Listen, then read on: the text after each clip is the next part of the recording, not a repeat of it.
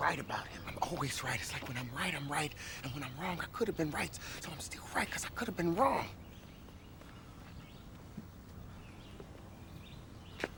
That makes sense. Come on. All right, we're back. Episode 2. Now in a world where we already did, but now may have to officially recognize Josh Gibson as the home run king. My name is Ivan. He is Maurice, a.k.a. Reese the MC. RTMC. Make sure you say that MC. And I don't think there's no we may have to. I think there is everybody else now may have to. This has been a conversation between us for many, many, many moons. Even Barry Bonds, when he hit his Babe Ruth breaking home run, he was like, well, you know, Gibson has 800. So we know what the real deal is. Yeah, so I was curious about this. So I dug up Baseball Reference because I was curious how they're going to actually account for all the statistics with so many exhibition games.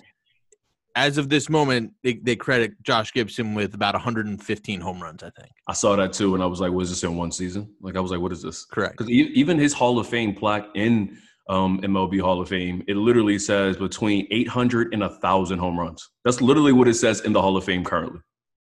Yeah, so they better back that up because he's always my all-time catcher, always will be. Talk about a guy that they say hit 350 too, not a big deal. So not too bad. I think he might be your all-time favorite player no matter where they played. Like, I think that I know you have your biases toward the Red Sox players and all that, but, like, I think when it's all said and done and we put all of the players on the table and we be like, listen, these are your favorite players. Pick the one that you want to start your team with. I feel like you always going to pick Gibson to go first, even though you have your Boston Red Sox alliances, and which is even funnier because you pick a franchise that's more non-Negro League. Yeah, no, I think he might be my choice. I think part of it was just the Negro Leagues have always been my favorite era of baseball to examine because there's so much, for lack of a better word, mythology around it, where we don't really know so many things, but so many great stories came from it. And so I was always very defensive that they needed more credit. And yes, there is some irony in that the Red Sox were the last team to have an African-American player. But at the same time, you know, you also had, you know, our greatest player, Ted Williams, who dedicated his entire Hall of Fame speech against the will of MLB, saying that they need to recognize these players. So, you know, there's some relationship there, but I'm glad to see that finally they're going to get the love that they deserve. Cool Papa, Satch, all the goats. Oh, you know how I feel about Cool Papa and Satch. What's Satch getting 150-plus wins, they said, is looking like? Something like that. I think I saw something that if they counted for some of the stats they have, he would have the second best whip of all time. I can believe that. Which I'm curious who would be above him, but I think it would still be what's like a closer. It's probably it has to be like a closer or something. I was gonna say it might be while I'm blanking on. I think it might be somebody like who played for the Astros. Like recently?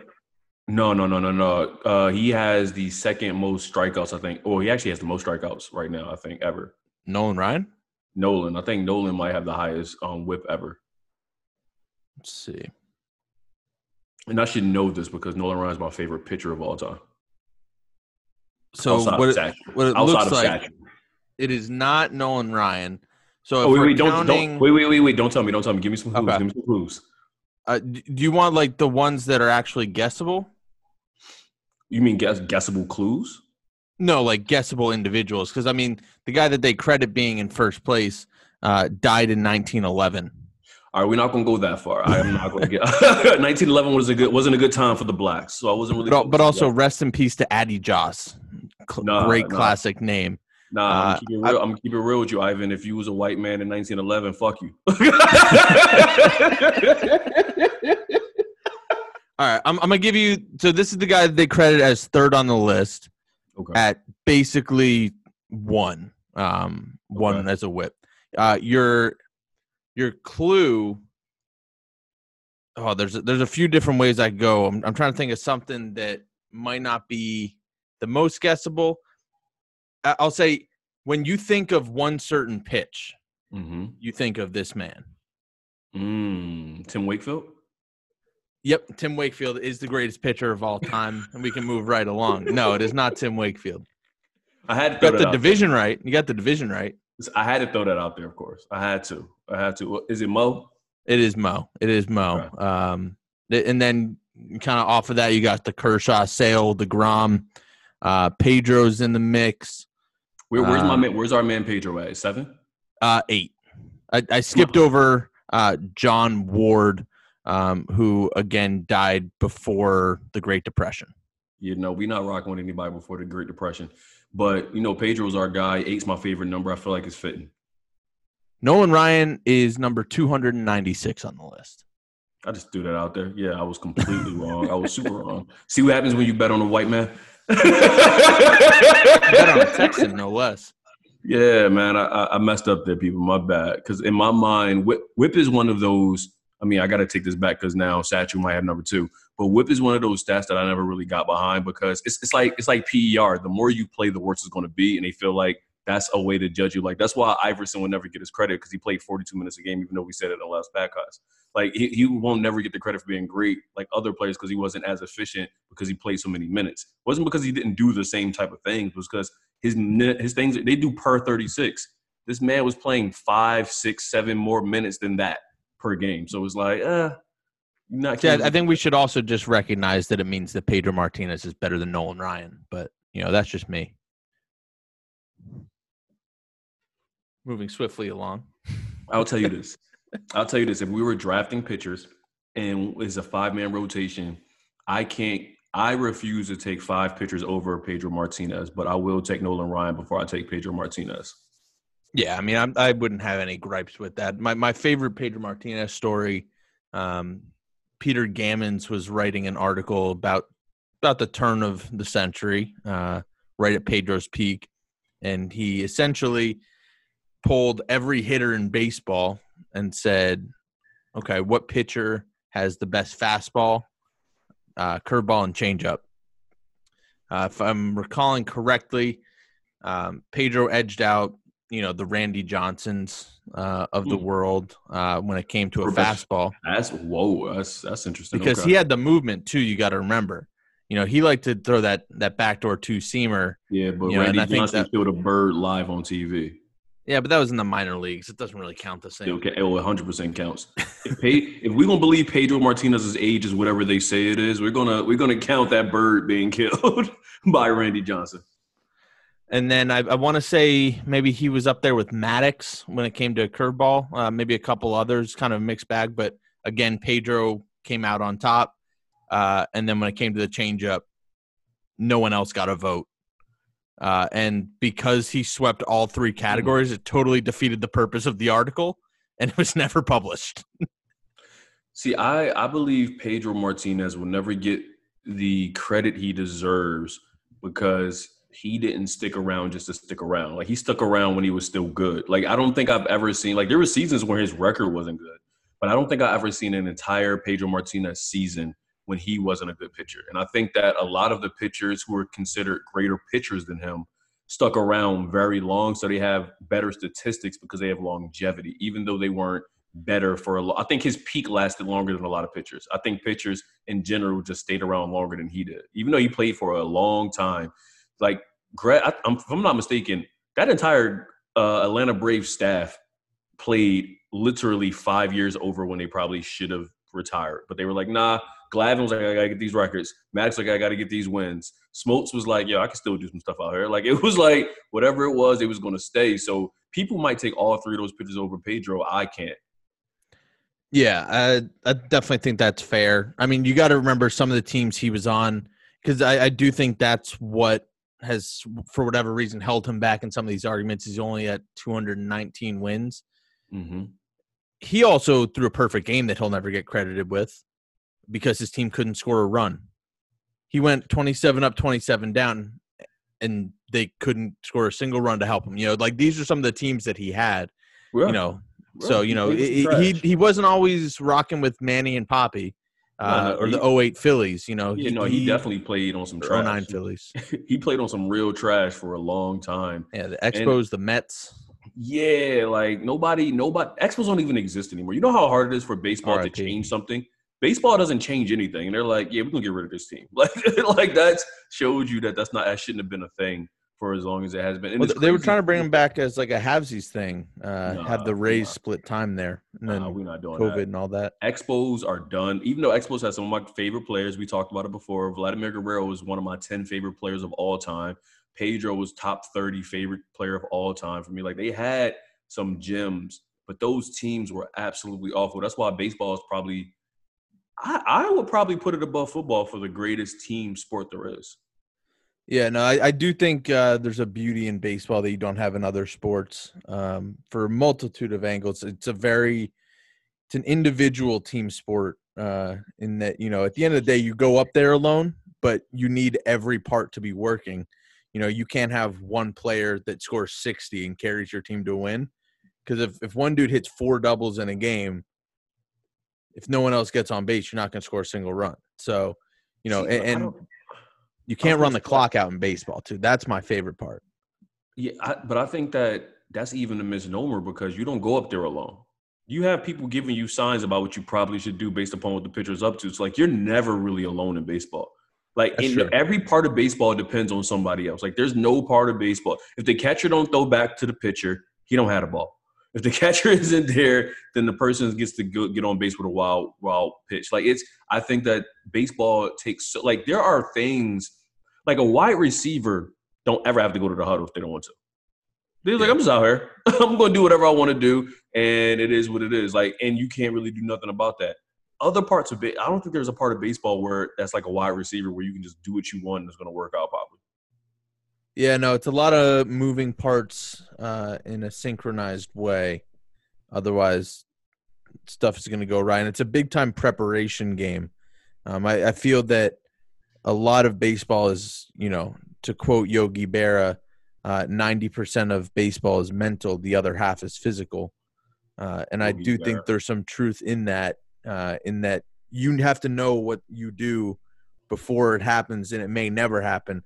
Whereas I feel like a lot of the, you know, football, basketball, hockey is a little more reactive than, you know, predictive and, you know, being prepared. It's not to say that they aren't prepared, but, you know, their game is more built for fast change instead of, you know, the flow and process of it from a strategy level, I think. All right, so we're going to keep talking about baseball because there's a point I want to make about the Negro League cutoff at 1948. Mm-hmm. But I'm looking at the Lakers ring ceremony, and is this a fail or is this a W that the Lakers got LeBron James a ring that only fits his pinky? He tried it on all his other fingers, and it only fits his pinky, and it is massive. It's like the size of a toddler head. So I haven't gotten – I'm still seeing Anthony Davis, so I may have to report back. Okay. It sounds hysterical. Keep that in mind as you look at it. Like he tries it on other fingers, and it's like, all right, I guess I'll keep it on the finger. Well, yeah. So it has to be an L then, though, because he's LeBron. You didn't get his ring size, like you didn't measure. And Anthony Davis's fits on his ring finger. So I don't think that everybody's fits in their pinky. Like I think it's literally like, oh, we met. And it's so big that you're not taking that back and getting it refitted. This is just what it is. This is what you have to hold on to. But back to the baseball. I mean, if LeBron asks, they have to get him a new one, no? No, they do not. If I'm the Lakers, I'm looking at them like, you know, this ring probably costs as much as a small street in LA. I mean, he wanted to ruin a beautiful movie franchise, as we've discussed. Yeah. What's to say that he doesn't want them to go put more money on this for him? Listen. LeBron, here we go. I got it now. Yeah, no, that did not get over the knuckle. It literally didn't even get close. It was like, all right. Gave it a shot. Although, okay, so here's my other thought to this. He does have other rings. So maybe I don't know why he would try it on the ring finger, though, is the thing.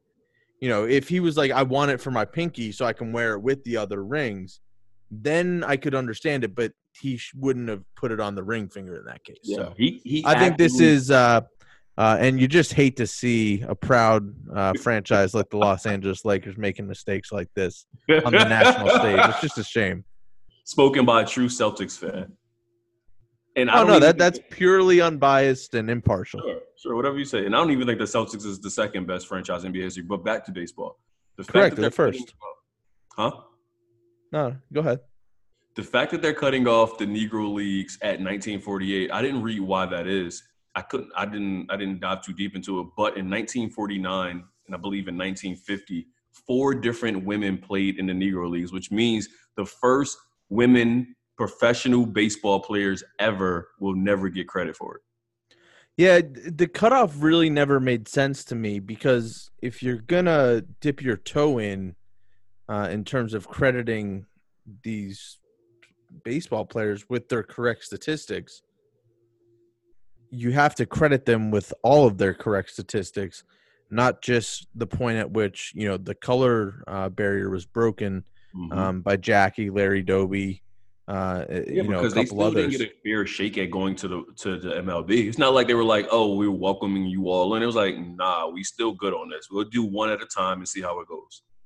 Yeah, it was a very select basis. I mean, yeah. So Satchel started in 1948 in the bigs, so I guess that's kind of the cutoff that they gave him. But yeah, no, it's crazy. That it went on for years beyond that, so it really makes no logical sense.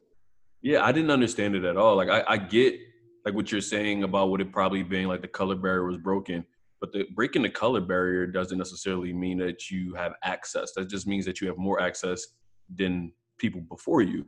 It means one person had access. Yeah, and by all accounts, maybe not all, but from what I have seen for years, ever since I was a little kid, nobody thought Jackie Robinson was the best baseball player in the Negro Leagues. They just thought he was the most tolerant player who was still very good. And that's why he got picked. The fact that they basically blackballed what probably is the greatest pitcher ever, Satchel Paige, because he was too flamboyant.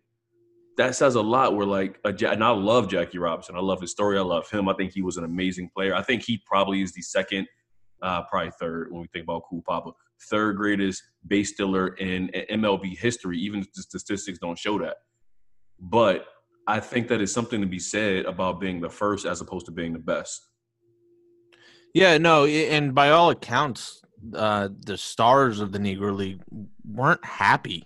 There was kind of this sentiment from everything that I've researched that they picked Jackie Robinson, one, because he could be tolerant, but at the same time, many believe that they picked him rather than a Gibson or a Page or a Bell or a Buck Leonard or, some of these other stars, even the ones that went later, because they thought that he was going to flame out.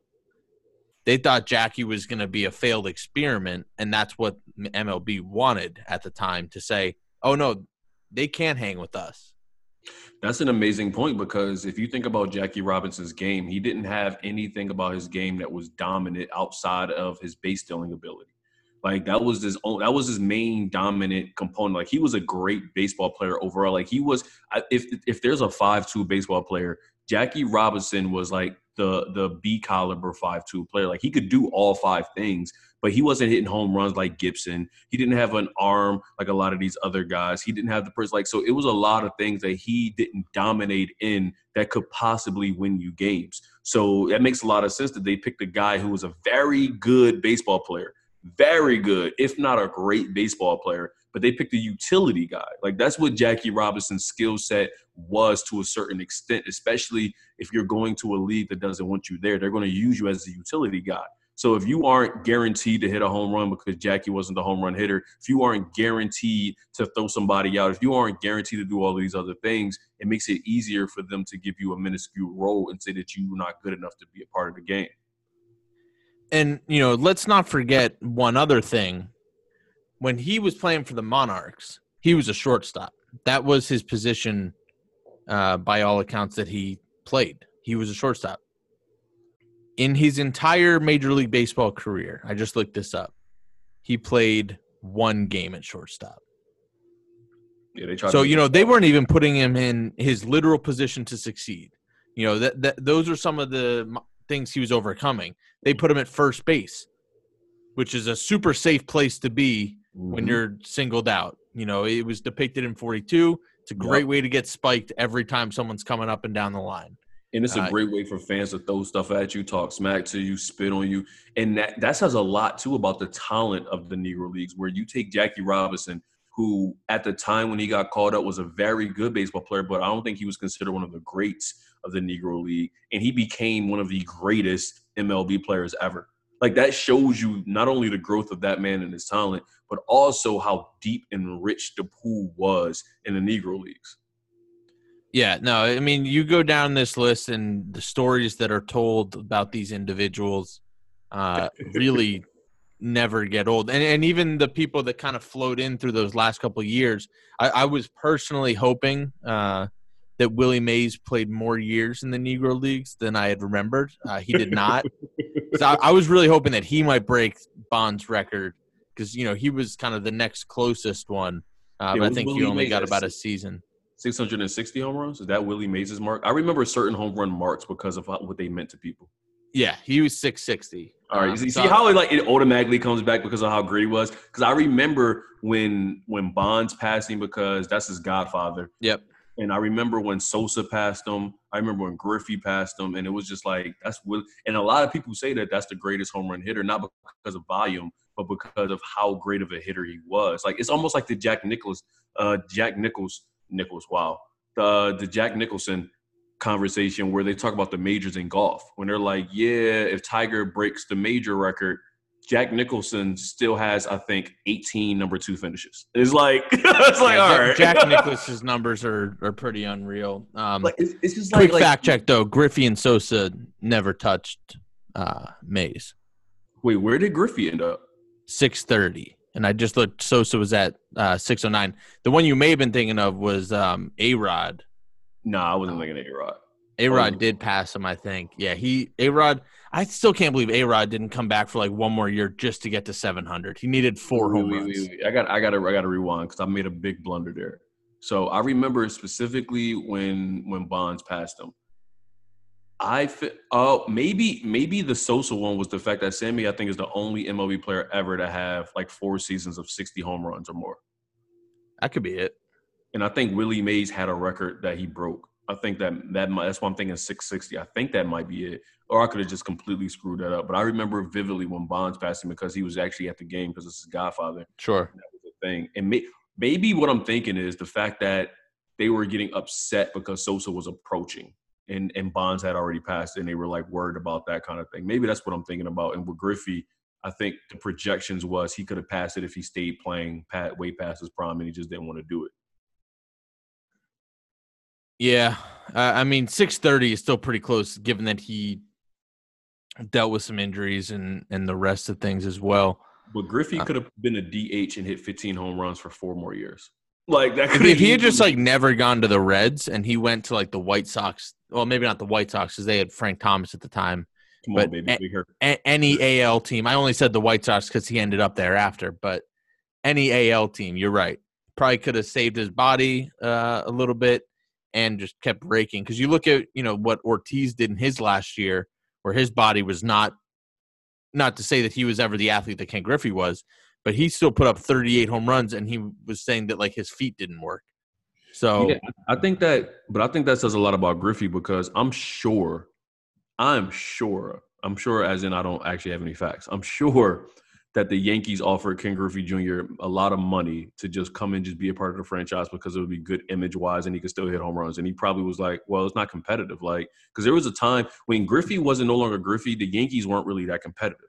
So he could have easily taken a bag at one of these big major teams and just hit home runs and literally go sit down and eat sunflower seeds. But I think that he actually believed that he wanted to play the game at a competitive level because even though he was his last season was the White Sox, wasn't it? I believe so. But also when it comes to the Yankees, he hated the Yankees from childhood. Yeah, but still, man, you know how that thing goes. Like if they come through with the Bizag, that's what I'm saying. It's a lot of credit to him. I think that he could have easily been like, yeah, I could do that. But he chose not to because his hatred for the Yankees, yes. But I think it's also because he wanted to win, but he didn't want to win just because you could buy a championship. Yeah, no, for sure. I will say, obviously, as a Red Sox fan, it was my favorite Griffey quote to see the clip of him saying, kind of at his peak.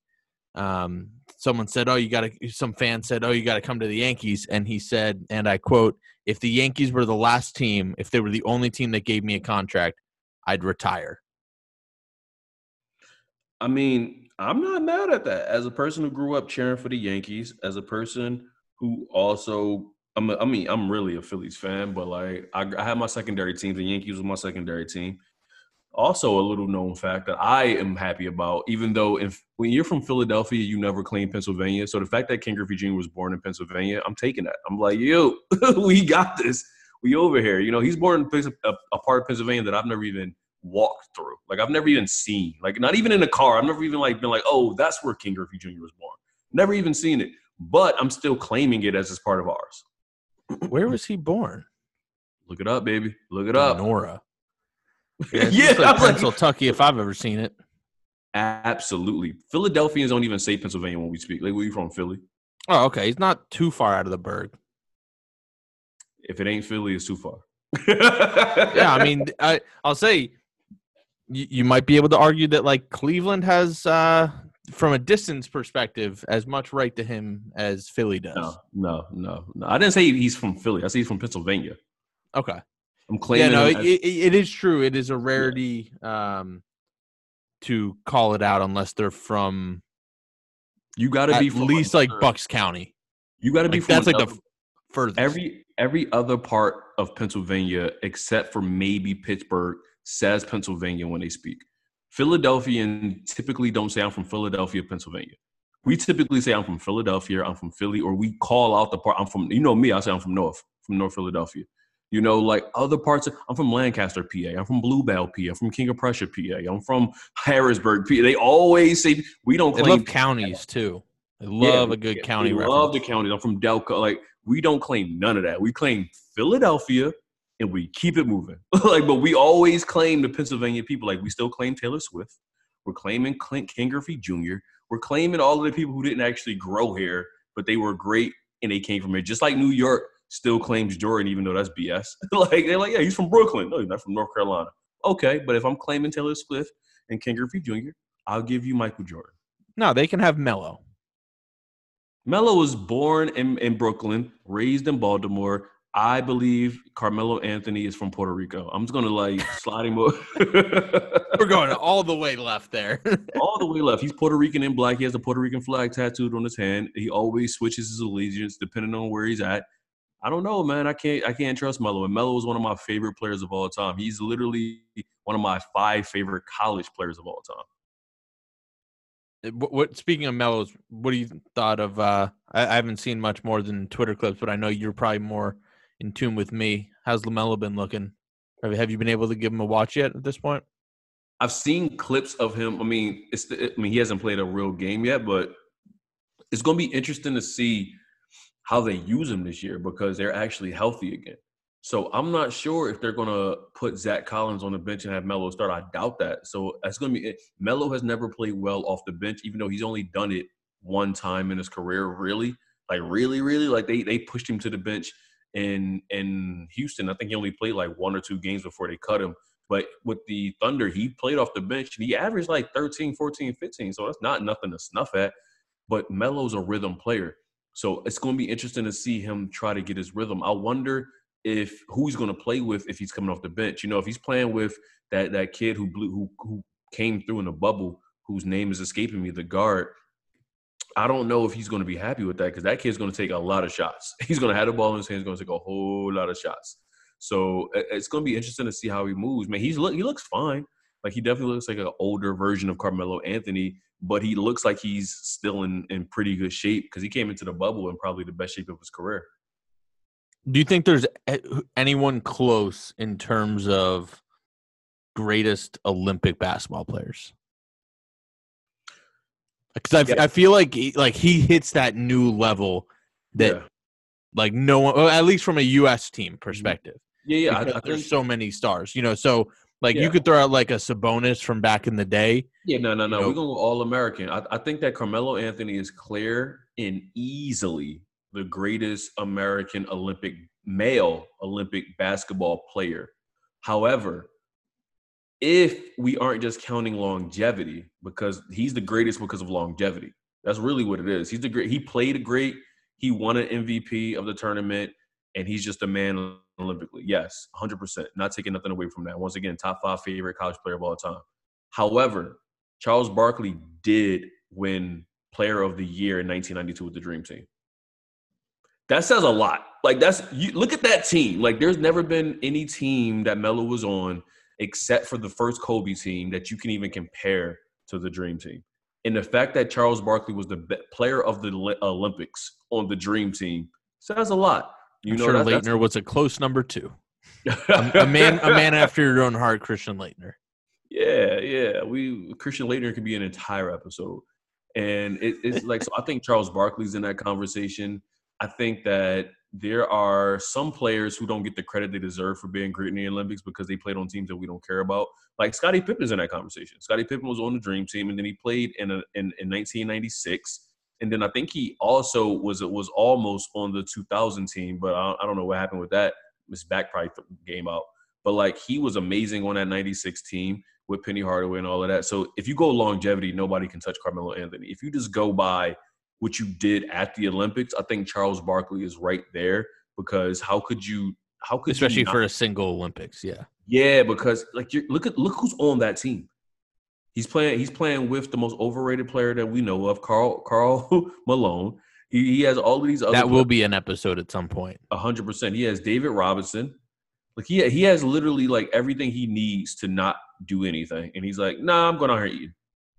Yeah, I mean, I'm just thinking. So on our top 50 list, Leitner's got to be probably the only one that wasn't on that list, correct? That was on that 92 team. I can't think of anyone else that we would have left off. Yeah, I think it was just Leitner. Which, anyone with a brain could expect.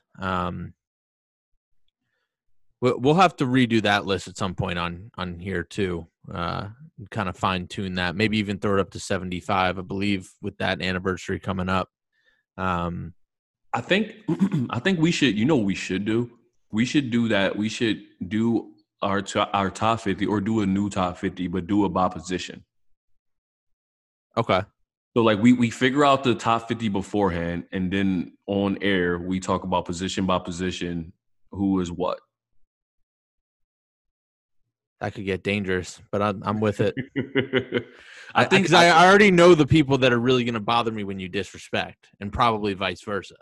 I'm not going to disrespect anybody who don't deserve disrespect. Like I'm not going to no, because you gave one person a lot of disrespect that very much does. Bill Russell. I don't give Bill Russell. You said he might not be top 50. He may not be top. Okay, so when we were doing the top 50 list, it was not about accomplishment. It was about skill. Athletic. It was about literally as a basketball player. If you were drafting a player, is Bill Russell one of the 50 players that you're drafting based off basketball acumen? And when I said it, I was like, he may not. And this is way before we started making the list. He easily made it. Like he was like in the 30-ish range when we talked about it. But like, if you think about it, who the hell wants a 6'7" center? Who says he has to play center for Ben in time? You know why? Who says that? Because he has no other skills. He's a track star. I've never seen Bill Russell dribble. I've never seen him dribble except for that double dribble he does right before he dunks in that one highlight that I'm like, yeah, it's a double dribble. Hey, he was a rare player back at that time frame. Maybe it was because he was left-handed, but he was one of the few people that could dribble with their left hand. I think that's something to be said. Bill Russell is top 10 greatest American athlete ever. Yeah. He straight up probably could have been in the Olympics as a track star. 100%. I'm not taking anything away from Bill Russell, the athlete, Bill Russell, the person. I'm just talking about if you're looking at Bill Russell's game and who he is as a player, I think it's a legitimate conversation to be like, is Bill Russell a top 50 NBA player just on what you could do as a player, not what you did as a winner, none of that, because we weren't thinking about that. We were literally talking about skill. And and ability. That's all our list was. Like because we were talking so much shit about a lot of players who have a lot of records. We were like, man, that motherfucker was just running up and down the court. Like we were talking real talk. It wasn't about what you accomplished because nobody could say anything to Bill Russell. Bill Russell was an icon, a hero in the black community, none of that. However, Bill Russell, and this is the narrative, and this is where you think the hate comes from. Bill Russell never beat Wilt Chamberlain. The Celtics beat the Sixers. Wilt Chamberlain balled on Bill Russell. Like, it was never like, damn, Wilt didn't show up today. Wilt got 38 and 30. And they'd be like, damn, Wilt, what happened? Be fair, that's an off night. for him at that point, that's an off night. When you're averaging 70 the rest of the games, 38's not very much. You know what? You might got a point there. And then I always go, can you name me one Philadelphia Warriors or Philadelphia Sixers Wilt Chamberlain starting five? Paul Arizin. I said starting five. Not one player or two players. The five. That's not my job. I wasn't a fan of that team. I always say that to people. I'm like, we probably can name the entire Celtics teams that Bill Russell played for because they're all in the Hall of Fame. Like we woke up when we had to run into Gail Goodrich, Jerry West, and Elgin Baylor. But at the same time, I couldn't tell you like half the people that were on the Colts when Brady was torching them either. But they didn't win. We broke through. We beat Bill Russell before. Like, it's not like Wilt never won. Like, Wilt won, and I think it was like 1956. Like, we won against the Celtics. No, there's no way it was 50. Well, if it was 56, that was pre-Russell. No, I think wasn't it 56? I mean, Bill Russell was drafted. Oh, no, I apologize. Bill Russell was drafted in 1956, which also makes me need to give a shout out to the man who was drafted above him by the Celtics. Rest in peace to the late, great Tommy Heinsohn, legend of the game in multiple facets. I banged with Tommy Heinsohn. Arguably, he is already in the Hall of Fame as a player and a coach. Arguably could be in as a broadcaster, given that he's done it did it for 39 consecutive years. I bangs with Tommy Heinsohn. He is literally living, breathing basketball. Mm-hmm. I think that's I think that's where Larry Bird got it from, honestly. Like when Bird was a player and then he went to a coach and then he became a commentator, I think he looked at Tommy Heinsohn like, I can do that. Yeah, no, and the beautiful thing about Tommy Heinsohn was you never had to wonder where he stood on things. I think one of the writers said this about him. They said it was never about fairness. It was about the right and wrong being done to the Boston Celtics. That's how Tommy Heinsohn called basketball games. That's why many people didn't like him. But you had to respect the authenticity at all times. But yeah, you know, that's something that is crazy to think that I believe, if I'm not mistaken, he also won Rookie of the Year when Bill Russell was a rookie. So you're right. This guy might be a bum. See, the thing is, I think that, yeah, so it's like one of those things. Yeah, so the Sixers won in 55, Warriors won in 56. You know, so like it's not like we didn't beat the Celtics. It's just that I think that the narrative, the thing that I get frustrated with is when people act like Bill Russell literally dominated Wilt Chamberlain. And that I don't think that ever happened. I don't think there was ever a season when it was like, damn, Bill's in Russell's head, like Russell's in Wilt's head. Like I don't think that ever happened. I think Bill Russell did what he needed to do on his side of the ball, averaging less than 18 points, whatever you want to take for that. And his team was super stacked. And I think that he is literally – Bill Russell should have statues in every major NBA city. Like, that's how highly I think of Bill Russell. However, if we're talking about as a player, we're not putting Draymond Green in the top 50, and he's a 6'7" center. What would Bill Russell give us to, like, and once again, he made it comfortably. He was in like the early 30s. We did that. But, like, at the time going into it, thinking about every NBA player, this was also over 2 years ago.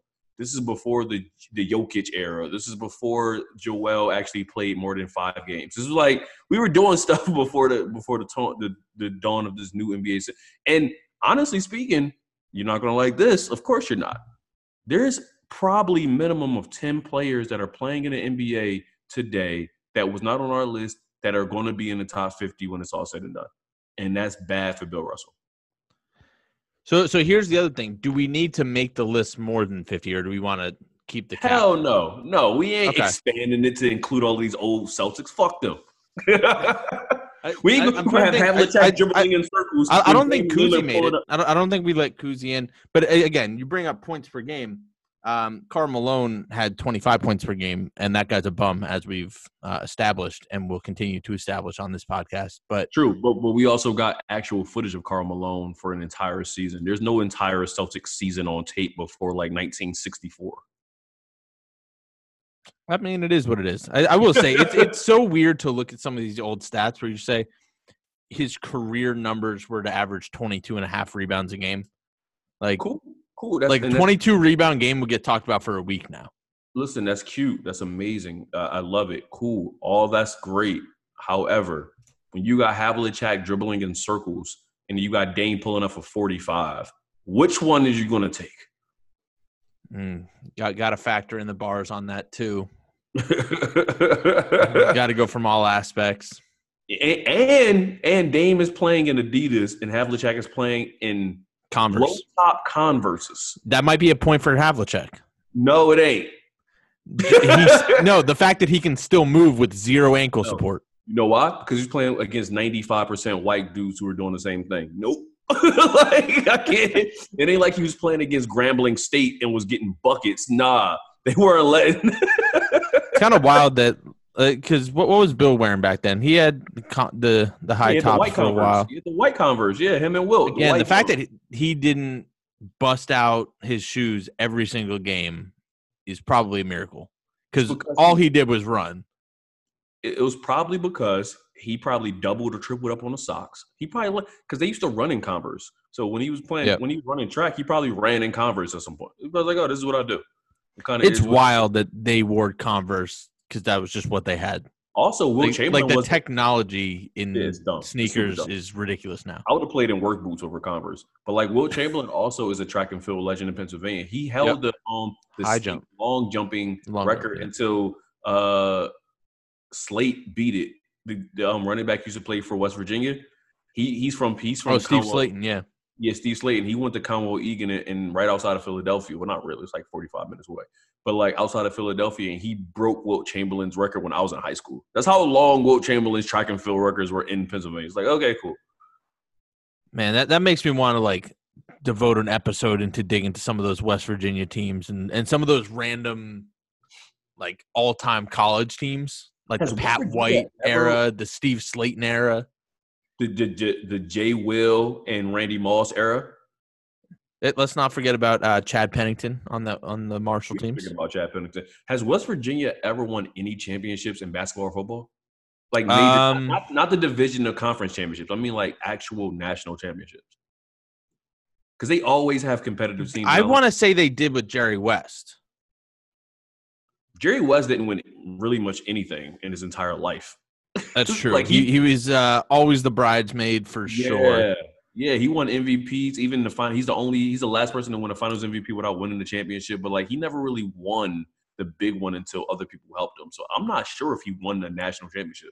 Okay, so here's the answer per Wikipedia. This is a very West Virginia thing. Allegedly, they won the men's basketball national championship in 1942, marked as not being bestowed by the NCAA. Next. Wait. What does that even mean? I don't know. There's no link. Otherwise, I'd give you more information. I'll do some research and get back to you. Wait, Ivan, it says they won a championship in 1942, but the NCAA has never said they were the champions. Is that basically what it says? Yeah, no, that's pretty much it. But, no, it gets better. Wait. So West Virginia just like, this is ours. That's pretty much how I'm reading it. And it's on the Wikipedia page. Cool. 1938 national champions in men's boxing. And so that's one. Wait. You said 1938? Correct. All right, they wasn't fighting black people. Okay, you can have that. Of course not. The next sporting event that they have championships in are the remaining 19 national championships recognized by the NCAA. Do you want to take a guess at what that sport is? Remember, West Virginia. Okay. Is it multiple sports or is it one sport? One sport and co-ed. Is it bowling? No, it's better. All right. Let me get two more guesses. All right. I thought bowling was a good guess. I was like, ooh, bowling. All right. Co-ed, West Virginia. We know there's no drinking Olympics yet in the NCAA. There's also nor has couch burning been. Yeah, recognized. couch burning hasn't made it in yet. Okay. Just missed the cut this year, from what I heard. Co-ed ping pong. Rifle shooting. Right, of course, West Virginia. Yep, there you go. Yeah, no, that's 19 of their 20 national titles are in rifle shooting. Isn't there, and West Virginia is not that far from like major military bases too, so that makes a lot of sense actually. Yeah, but probably the closest that they've had otherwise might be that football team. That Steve Slayton one? Steve Slayton, Pat White. Pat White. Pat McAfee got himself some death threats playing on that team for some missed field goals, I believe, against Pitt. That team was so exciting. So, and no one that isn't like our age knows who they are. Not at all. Because they didn't win anything. Pat White went to the Dolphins. Steve Slayton went to the Texans, I think, and just flamed out. Yeah, but yeah, no, they were like the greatest thing ever. I will say though that the reason why I think Pat White and Steve Slayton flamed out was because one, they went to bad franchises at that time, but two, they both have really bad injuries. Like, man, I remember Pat White getting that nasty concussion, and I don't think he was ever the same. And I think Steve Slayton blew his knee out. So like, I think that helped with it too. Like, also when your quarterback's getting sacked the most times in NFL history, what are you going to do with a run game? Like, it's just like Steve Slayton was out there like, I can run really fast and I can run really strong, but I can't get the ball because they're sacking my quarterback on hand. I remember watching David Carr and feeling so bad for him because I was a David Carr fan coming in. Like, I didn't know him before he got to the Texans, but I was like, oh, I looked at some tape. He looks like he's going to be a guy who's going to be good enough. Not like John Elway, but good enough. And I remember him getting hit so much. Like, I remember him trying to hand the ball off and getting hit before he could hand the ball off. With that, what are you going to do? Yeah, I was thinking as well, just like other names that come to mind in that Pat White, Steve Slayton style of career pathing. The one that comes to mind for me, above all else, because when I watched this dude back in 06, 07, like I thought this guy might be the most exciting quarterback of all time. You probably already know where I'm going. Yeah. Dennis Dixon. Yeah. Dennis Dixon was so nice. For Oregon, right? Oregon, yeah. Him and Jonathan Stewart. Like, I think that was the first time I had ever seen the read option, and I was like, this should not be allowed. I don't think he ever gained weight. I think that was one of his biggest issues. Like, he looked like he weighed 160. He looked like he weighed as much as Iverson did, but he was like 7 inches taller. It's like, dude. He I want to say like he popped up on Instagram or something for me a couple years ago, and he is like enormous now. Sorry, I misworded that. Like jacked enormous. Like he's like a personal trainer, just yoked. And I was like, man, if you had like an ounce of this when you were playing, he also got the reverse of the Pat White, Steve Slayton issue. Well, one, he got the ACL tear in college. That really hurt. But then he got drafted to a good team.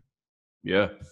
And just, flamed out being Ben Roethlisberger's backup for a few years. Dixon, to me, and he wasn't as prolific. So I hope people don't think that I'm saying that he was the same exact thing. But he was RG3 before RG3. Yeah. Yeah, he had it all. He had every tool. He would throw the deep ball. He would run it 60 yards. And it was, another player who's in that same vein for me, who was like an amazing college player who you thought like he's too explosive to not make it work. Javid Best. Yeah, there's like a laundry list of running backs that I thought would pan out. Like even like Amir Abdullah. Like when he was at Nebraska, he was a problem. I haven't heard in a long time. Amir Abdullah. Well, I was just thinking guys that went to the Lions and didn't work for either of them. But there's so many of them. I mean, running back's a weird position where one wrong move, one tweak, and it's done. See, but I feel like I also disagree with you because I feel like running back's the easiest position to actually translate if you actually work to make it work. Like, I don't think being a running back in the NFL and being a running back in a NCAA is that much different if you know what type of running back you are. Like, I think when the Saints tried to make Reggie Bush an every down back in the NFL, they fucked up. But when they were like, oh, you can catch 80 Be a balls. third down back, yeah. Yeah, okay, we're going to do that. You can run back punch. We're going to do that. You know, like, I think that they messed it. I think when they realized who he was, it worked out. Because at running back, you're not making that many reads. You're not having the ball. You were literally there to be like, yo, run this in here. Okay. And I think that the ones who don't translate, I look at them more than I look at the organization, unless the organization is just a crapshoot. Because there are a lot of bad organizations. But for the most part, if you are running back and you can't run, what is going on? Yeah. Also, I still can't believe that Reggie Bush ever got up from that hit from Sheldon Brown. Oh, my gosh. Just as a side note. Oh, my gosh. Oh, my God. His mouth and nose were bleeding. I remember him crawling on his knees in the dome. And that's one of my favorite Eagles memories ever. Like, I mean, ever. Even ones before I was born, I've seen a lot of those plays. Like Concrete Charlie in the mud with his hands up because he just killed 17 people. Like, all of that's dope. That hit that Sheldon Brown gave Reggie Bush, and Reggie Bush is wearing gold-plated cleats. Don't forget that. We were literally like the most blue-collar team, and Reggie Bush on the field with 18-carat cleats. And he hit him all cleats in the air. And I was like, this is amazing. This is I'm pulling it up to rewatch this now. We got the all 22. If I'm not mistaken, Adidas gave Reggie Bush gold-plated cleats for that game. Literally gold. I'm going to share my screen. We can watch this. You're a good man. Get this live reaction. I mean, this was just – I don't know that disrespectful is the word. I still struggle to think of many more vicious hits than this. This is the easiest there's a guaranteed flag on this if this happened today. Guaranteed. Welcome to the NFL. And he wasn't wearing his gold-plated cleats in this one, but I guarantee you that Adidas. I remember Adidas gave him in a case, so he had his regular cleats on, as we can see, but he literally crawled his way to the sideline, and it was infamous. This is welcome to the NFL. I think this was his first year. I think that'd be about right, yeah, because his first year was 2006. Yeah, I mean, you don't get a cleaner hit off than this. And it was clean. It literally was clean. He didn't do anything dirty. Yeah. Another one that I think of was I know Brandon Browner's had a few of these. Dude, that hit is so crazy. It's ridiculous. Yeah, no, like that was one that you would expect from the Legion of Boom. Like that is the type of hit that endears you to that type of mentality. That's the type of hit you would expect from the 1985 Bears. Like that man was crawling on national. This was the playoffs. He was crawling on national TV, like crawling. Yeah, that was a Buddy Ryan hit right there. That was you can pick up your paycheck in the back. Yeah, you earned it.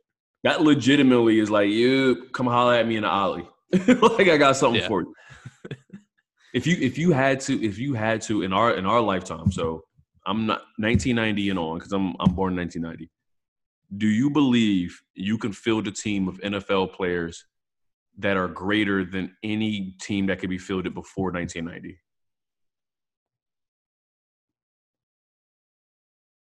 All around skill, yeah, I agree. But I think there's something for just the evolution of the game. There's also, modern medicine. These guys are one game, not a whole season, one game.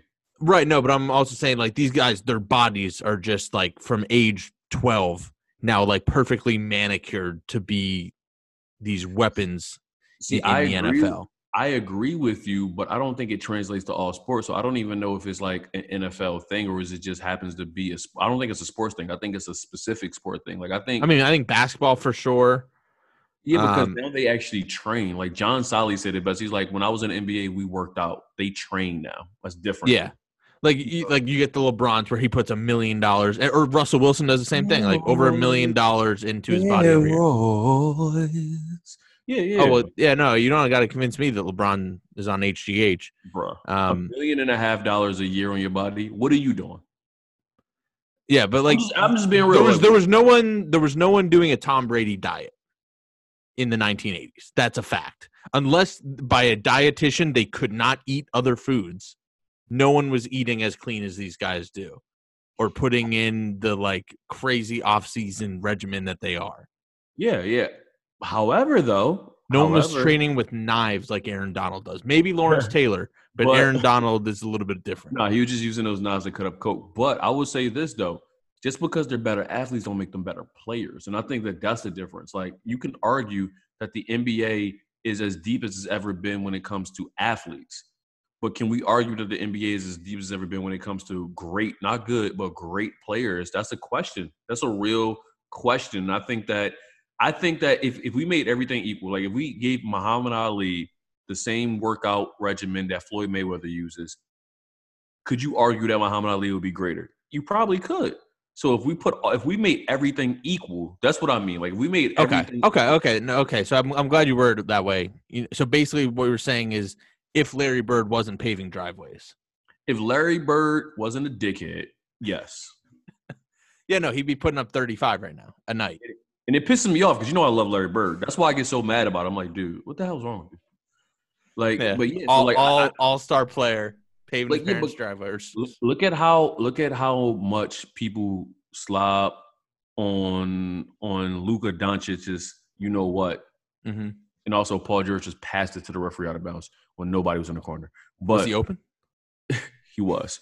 So like good pass. and Luka wasn't even half the player Larry Bird was. So like, and they are already saying like this is the new Larry Bird. I'm like, he don't play defense. How can you be the new Larry Bird? Yeah.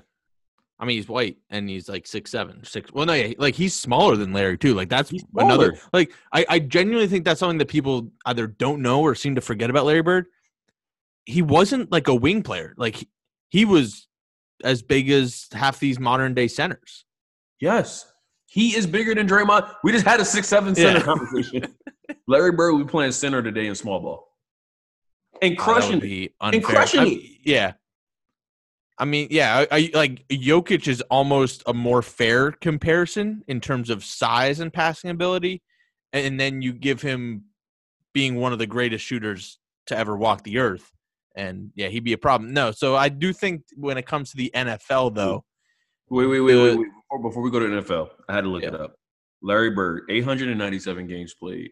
We can argue that only 800 of those games he was healthy. So those other 97 were just games. He averaged 24.3 points a game, 10 rebounds on the dot, and 6.3 assists.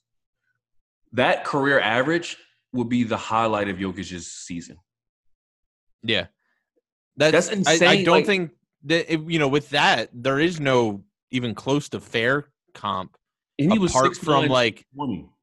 In a very different way, like, that complete of a player, you have to look at the LeBrons. I just got the pass out of Brown.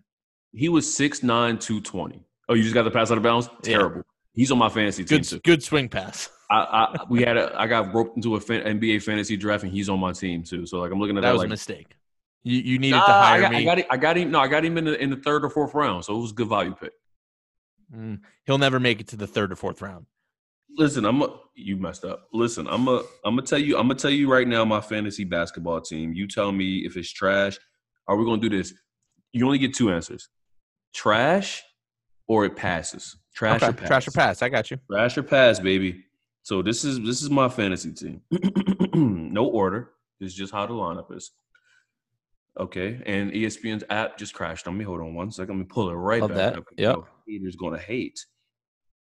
All right. Fantasy basketball. Philadelphia Nationals is my team. I got the Iverson and the Syracuse National jersey because why not? Damian Lillard. Passing like Steve Nash. Wait. I also got to tell you that this league, the highest points you can get are for defensive plays and scoring explosions. So, like, blocks and steals are like 4 points each. It sounds like a very, like, I don't know why. It's like this is a very Northeast, like, 100%. Playground ball rules. Oh, 100%. And I very much appreciate this. Oh, I'm down. I'm so down. I was like, yeah, leave that right where it's at. I'm going to draft smartly with this.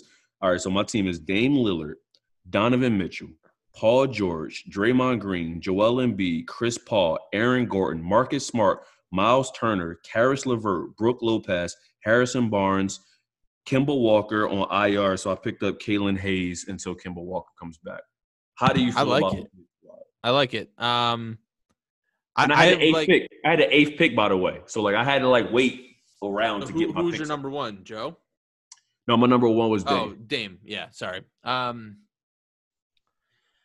It's one of those weird things. It's like I would never really want Donovan Mitchell like on my actual team, but I do see the value from a fantasy perspective because he's going to have those 50-point nights. He's going to take 45 shots to get there. Probably. So did That Kobe. doesn't matter. Yeah. His PER is going to be dog shit, but hey, it still counts. So I like it. Playoff P. The defense should help. You would hope. That's why I drafted Paul George. I drafted Paul George strictly because I know on defensive he makes plays even when his offense is trash.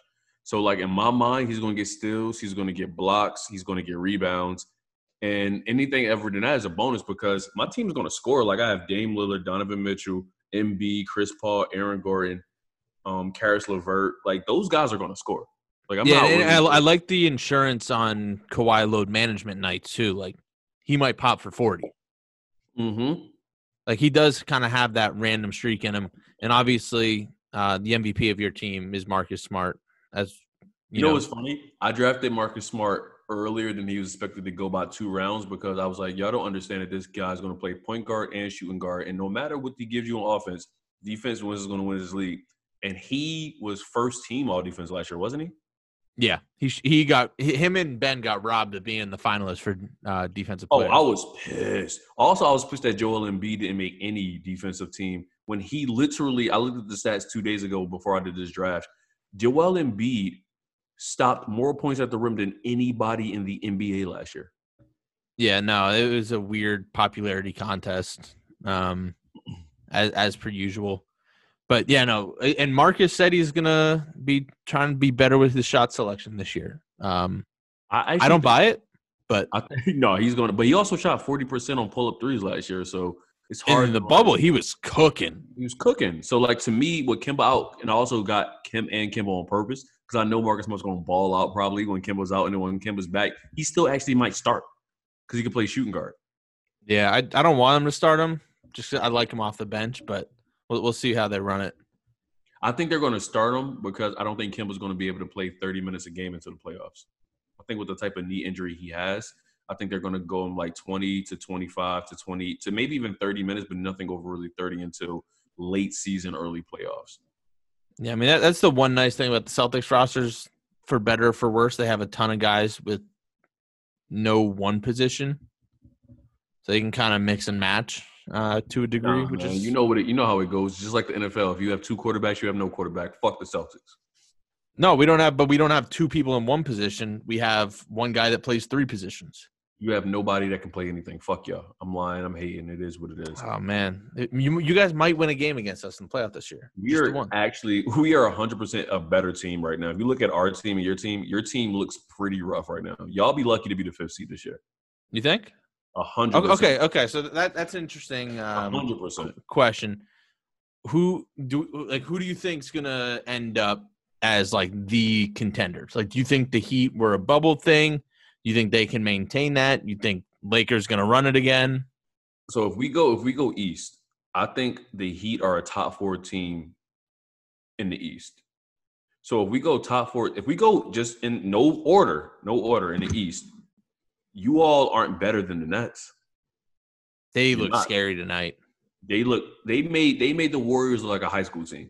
So y'all not better than the Nets. They got some scary depth. I'll give them that. But I only give it till like the All-Star break before Kyrie starts being super toxic, and then we'll revisit.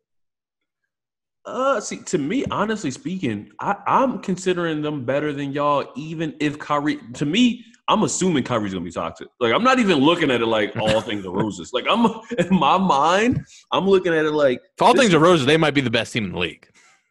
If everything works out the way it's supposed to be, which shout out to Steve Nash running the ship, my guy. Shout out to Steve Nash, who won 2 MVPs and was never the best player in the NBA any time in his career, maybe not even top 5. Still counts. Still counts. Oh, no, 100% still counts. Just like it still counts that John Stockton's the all-time assist and steals leader, even though Magic Johnson had HIV. Like, it still counts, but like, I think speaking of John Stockton, to bring up another solid point, Karl Malone has a ton of points, but he had John Stockton feeding him the ball. 100%. Like I think John Stockton is arguably, and I think it's a loose argument that he's top 5 point guard ever, arguably. But I can also give you 5 point guards that I would rather have over John Stockton if you go on straight prime. Because I don't. I think mean, if we're going straight prime, I'm probably taking even like the Dames over him. I'm not taking Dame Lillard over John Stockton. No, not yet. John, once again, Dame Lillard doesn't play defense. Like John Stockton was a two-way player. I got to give him. True. That's true. I will say I was very happy, even though they got thrashed. I think, just going back to that Nets Warriors game, I think some people, I should say, have forgotten how good Steph Curry is. And he didn't look at his best tonight, but he got almost 30 points tonight. He still played well. Yeah. I mean, at one point he had 20 points. I think he was 7-20 shooting, 2 of 10 from 3. He wasn't like, but I mean, it's his first game back, so it's fine. Had 3 half-court heaves too, so I don't even look at that. But here's the thing: his movement is so different than like pretty much anyone else. No, his movement is Rip Hamilton, Reggie Miller. Yeah, no. I mean, like in today's game, like, no one's on his level the way he can move. Nobody runs off screens at all like Steph Curry. Steph Curry is better. This is maybe a hot take. I don't know if it is. Steph Curry is easily better without the ball than he is with the ball. Like Steph Curry has one of the greatest handles ever, but he doesn't really go anywhere with his handle. Like Kyrie tries to get open with his handle. Like you see Kyrie dribble, he's dribbling with a purpose. When I look at Steph Curry dribbling, he's dribbling to dribble. Like it's just like I'm dribbling and waiting for a screen. I'm dribbling and I might have to pull up. It never feels like he has a purpose. When I look at certain people who has handle, they're doing their handle for a specific reason. Steph is just showing off. So when Steph doesn't have the ball, he is way more dangerous to me because he is jumping back and forth in between screens. He's cutting through things. He might draw a foul on you because he's so slight. Like when he has the ball, like even tonight, when he had the ball, Kyrie was like, yeah, I see you have the ball. What are you going to do with it? And I never seen him get by Kyrie, and Kyrie's not a good defender except for when there was a screen. Yeah. It's and that's what makes him so scary when the full team is healthy is you just sit Draymond at the top of the key and let Steph and Clay run around screens all over the court, and one of them's going to be open. I didn't realize how much I miss Klay Thompson until he got hurt again. Yeah. Like, that was sad. That one hurt me. That one hurt. I legitimately was sad. And once again, maybe a hot take. I think Klay Thompson is a top 10 shooting guard ever. I mean, I'd need to make a list, but ever. Two-way. And I don't hate it. I got him above some of our high top 50 draft picks. I think he's a greater shooting guard than Clyde Drexler. That was the name that was the first one I was going to ask. And I think Clyde Drexler is literally better than almost anybody who's played two guard after him. Like, I think Clyde Drexler is so great that we minimize it because he played around Jordan.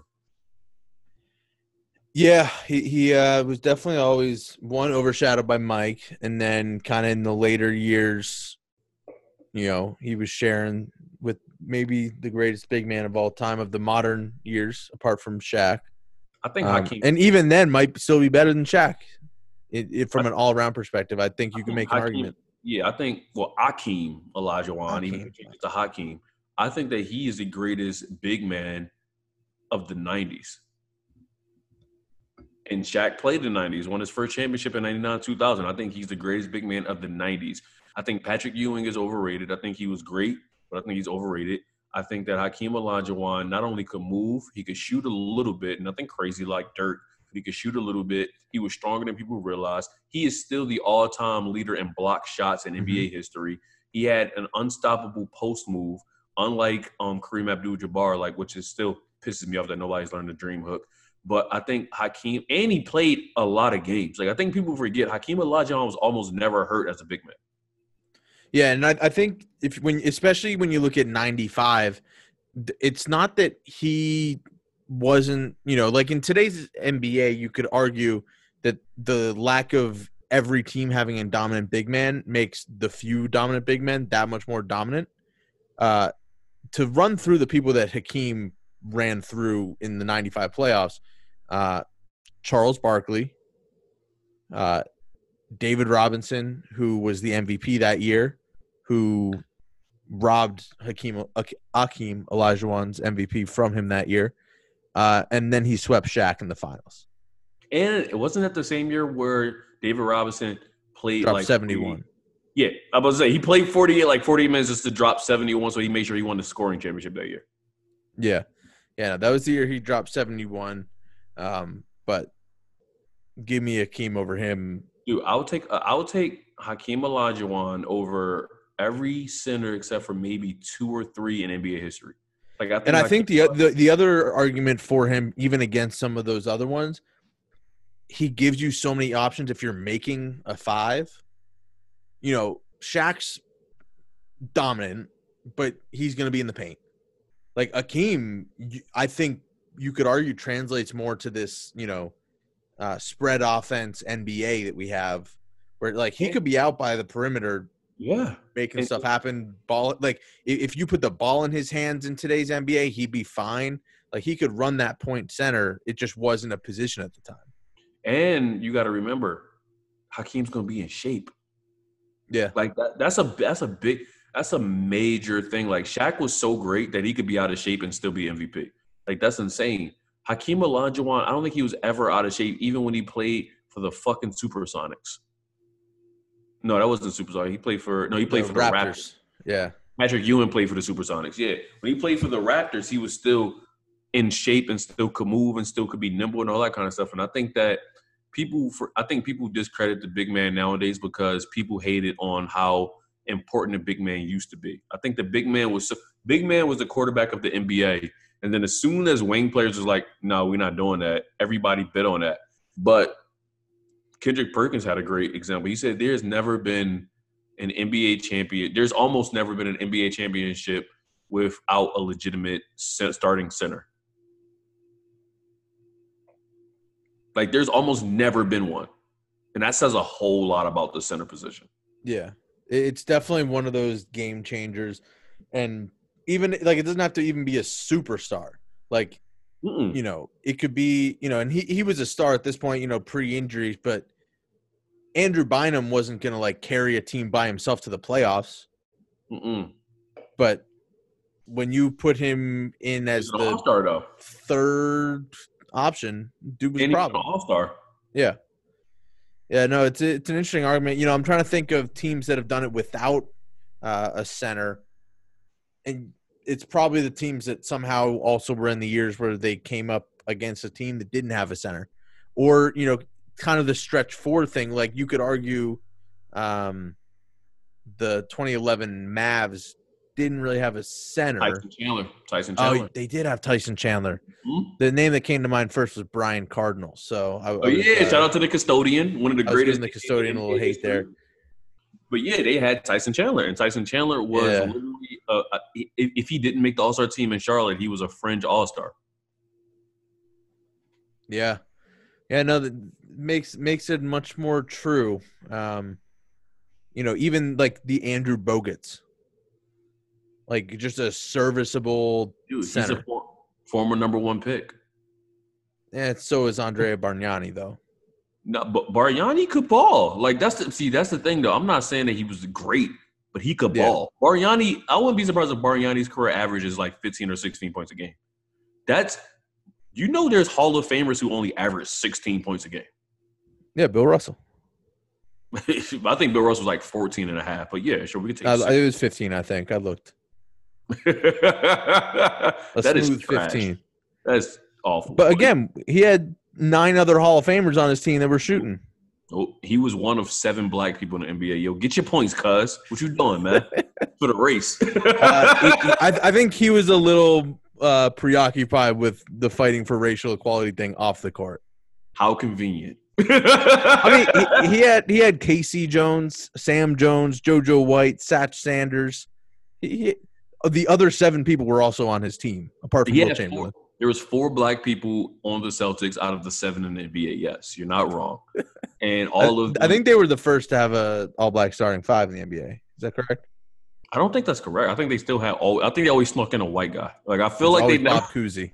I really do feel like they always snuck in a white dude. It was like, okay, the last remnants of Bob Cousy's in the starting lineup. Interesting. I'm pretty sure about this one. Let's see.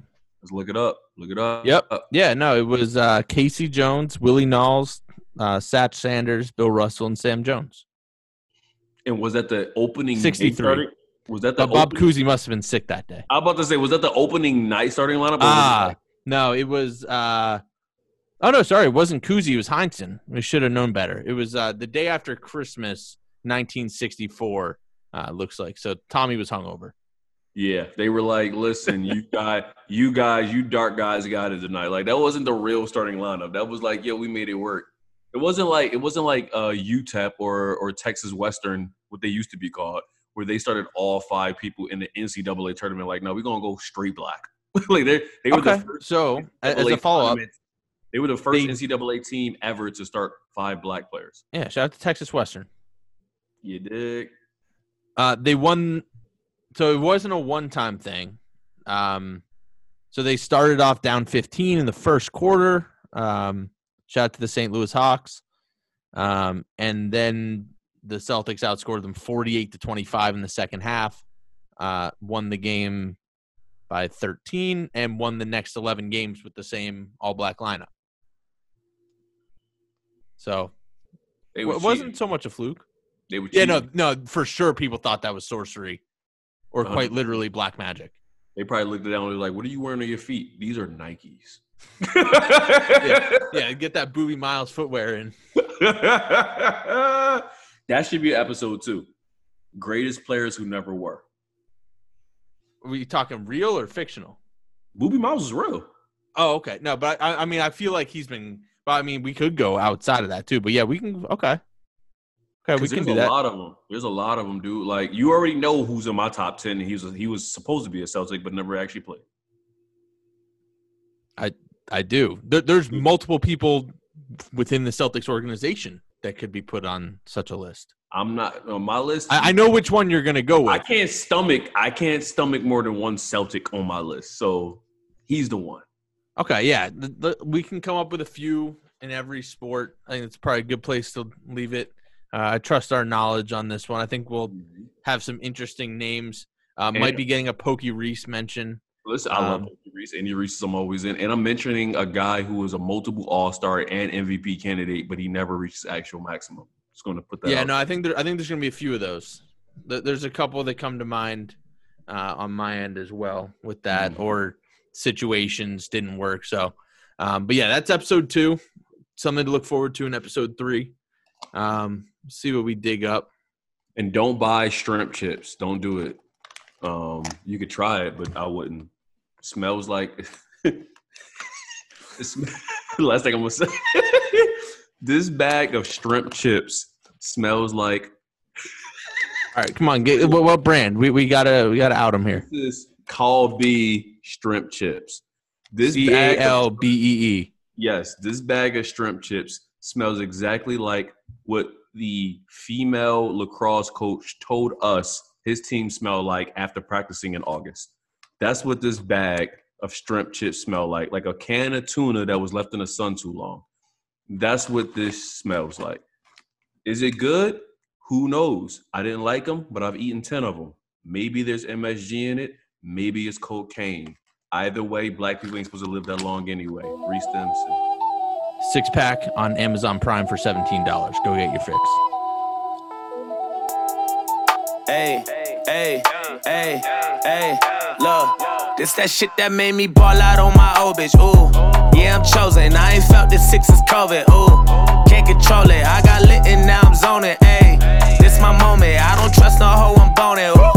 Maury Povich, I made a change, I had to be different, I hate when I'm stuck on the edge. I ain't got time to argue with niggas, I'd rather get money instead. Word on my folks, we used to be close, and now I'm just stuck in my head. I wanted a rose, but I like the ghost, if I'm making love to the dead, love to the dead. I gotta step to the podium, I run this shit like Napoleon. My niggas smoking petroleum. Back when the nigga had no DMs, I had to clean with the other custodians. Nobody fuck with me, nobody noticed them. Now I'm that nigga, they salty as sodium. Bitch, I'm the bomb, I lit the plutonium. Feet on the ground, I'm breaking linoleum. This is revenge, and all of you owe me when shorty my bitch, but she ain't the only one. Yeah, I'm a god, I know I'm the holy one. I do not smoke, but you gotta roll me when you gotta roll me when she got a twin, and I need the both of them. Streets can't hold me. We ain't not friends, so please don't blow me. Bitch, come blow me. Pull up my Mamba, R.I.P. Kobe, that's my OG. Still no Grammy, but I got trophies, then I went OT. Text me low-key, water emoji, feeling myself like, look what I built, like, look at my wealth, I did what I felt, I bet on myself, reinvented myself, all the plaques I got won't fit on my shelf, I'm sick of myself, jumped out of my skin, hopped into my shell, I'm feeling quite well, you ain't been in my prison, won't fit in my cell, won't fit in my pants, don't look at my belt, I mean what I say and I say what I meant, my nigga, stand on that, I'd rather be judged by 12 than carried by 6, my nigga, stand on that, I built my own empire to get to my kids, my nigga, stand on that, try to do everything with them that I never did, my nigga, stand on that, I went through the storm, but I made a way, so I'll be alright, stand on that, if you never crossed me, you did me wrong, I got you for life. I stand on that. I built a team of sharks and all of them niggas are bites. I stand on that. If you got an enemy, I got an enemy. Get them on sight. Play with my feelings and you gon' catch feelings. Yo, people gon' feel it. I ran with the villains, was willing and dealing. I'm worth a few million, I'm chasing the billion. I'm up like a ceiling, I'm really a real. A batcher of beats from the soil, and you could get popped like a boil. Bitch boy, you gon' leak like some oil. Walk up on me and I'm dumping. As long as I can see it coming, it's on. If I run out of ammo, I'm running. I'm gone, even though I'm an animal. Long as I done made it home. Got a family to feed and I'm grown. A good Lord, baby, strong, highly favored and chosen. My heart made of stone, I guess you could say frozen. So leave me alone, I'm unbroken, outspoken. I stand by my word cause it's golden. Out here in the Pacific Ocean, West Coastin'. Don't let a hoe make us enemies. We family just like the Genovese. Stick to the script, we don't do sucker shit, and we deep like a herd of them wildebeests. Trademarks and entities, no I ain't selling. Look like I push dope, but I really push hope. Dress like a boss, but I rap like I'm broke. You offer parole to make sure that you vote. My ninja, you're not alone. My post for the gram with my money phone. Turn my bands to a fan like I'm hella young. Take a picture with money all down my arm, just to show we the same, but though I'm reformed. Diamonds yellow like kettle corn. I never drive it, but trust me, I got a form. Fuck politics and democracy, let's put our money together by property. I came in the game with a prayer and a wish and a dream. I stand on that. Vow to take care of my kids and my family and queen. I stand on that. This game that I'm spitting is over their head like a drum. I stand on that. If we rockin', we rockin'. I rock what you right or you wrong. I stand on that. It's a resurgence on thorough ones, gotta stay solid and stiff. I stand on that. Can be an imposter, a fraud, a fake, or a counterfeit. I stand on that. Some of my dudes got jobs and some of them sell narcotics. I stand on that. I'm an entrepreneur, I develop my own products. King of the South, and your music original. Former pharmacist, been back on medicinal. Lay down the law and I'm standing on principles. Consequences come with it, make it intentional. All of your visual, hard to ignore me. I grew up on game for too short and need 40. Your triple OG and you're about to be 40. Still run up on me, we'll be popping these 40s. We not going forward. I know you can't see the tree for the forest. Let the allure, money and whores take you to a place where your ass will get torn. Okay, now you've been warned. Only one more suggestion before we move on. Pray to the Lord that you can afford. What it gon' cost you for you to move forward in life? Facing the working scenario without a planet of dead, you're rolling the dice. Get it how I do it nowadays. Who the fuck Ray D guy? Been fucking on your bitch all day. She don't wanna weigh me back. Okay, high NG of all the survey of the sovereignty. I'm probably at a fly boutique with a low key freak trying to try new things. King. They say things, I do things. I buy buildings, they buy new bling. Make your bitch my boo thing. Got a problem with it, let my younger run through things. Stand up guy must stand for something. Cross that line, nigga, I know one thing. Violation mean demonstration mandatory. I stand on that. I'ma go in your shit, you in my face talking shit but my dog. I stand on that. Defend her honor and my old lady, my mama. I stand on that. Man of my word, handle my business, nigga, I promise. I stand on that. I ain't never folded, ain't never told no nigga. I stand on that. Due to the fact that's how I feel, run a face, feel different. I stand on that. Yeah, I'm a 9-figure nigga ride with a stick still. I stand on that. Could doing time, still doing better than getting killed. I stand on that.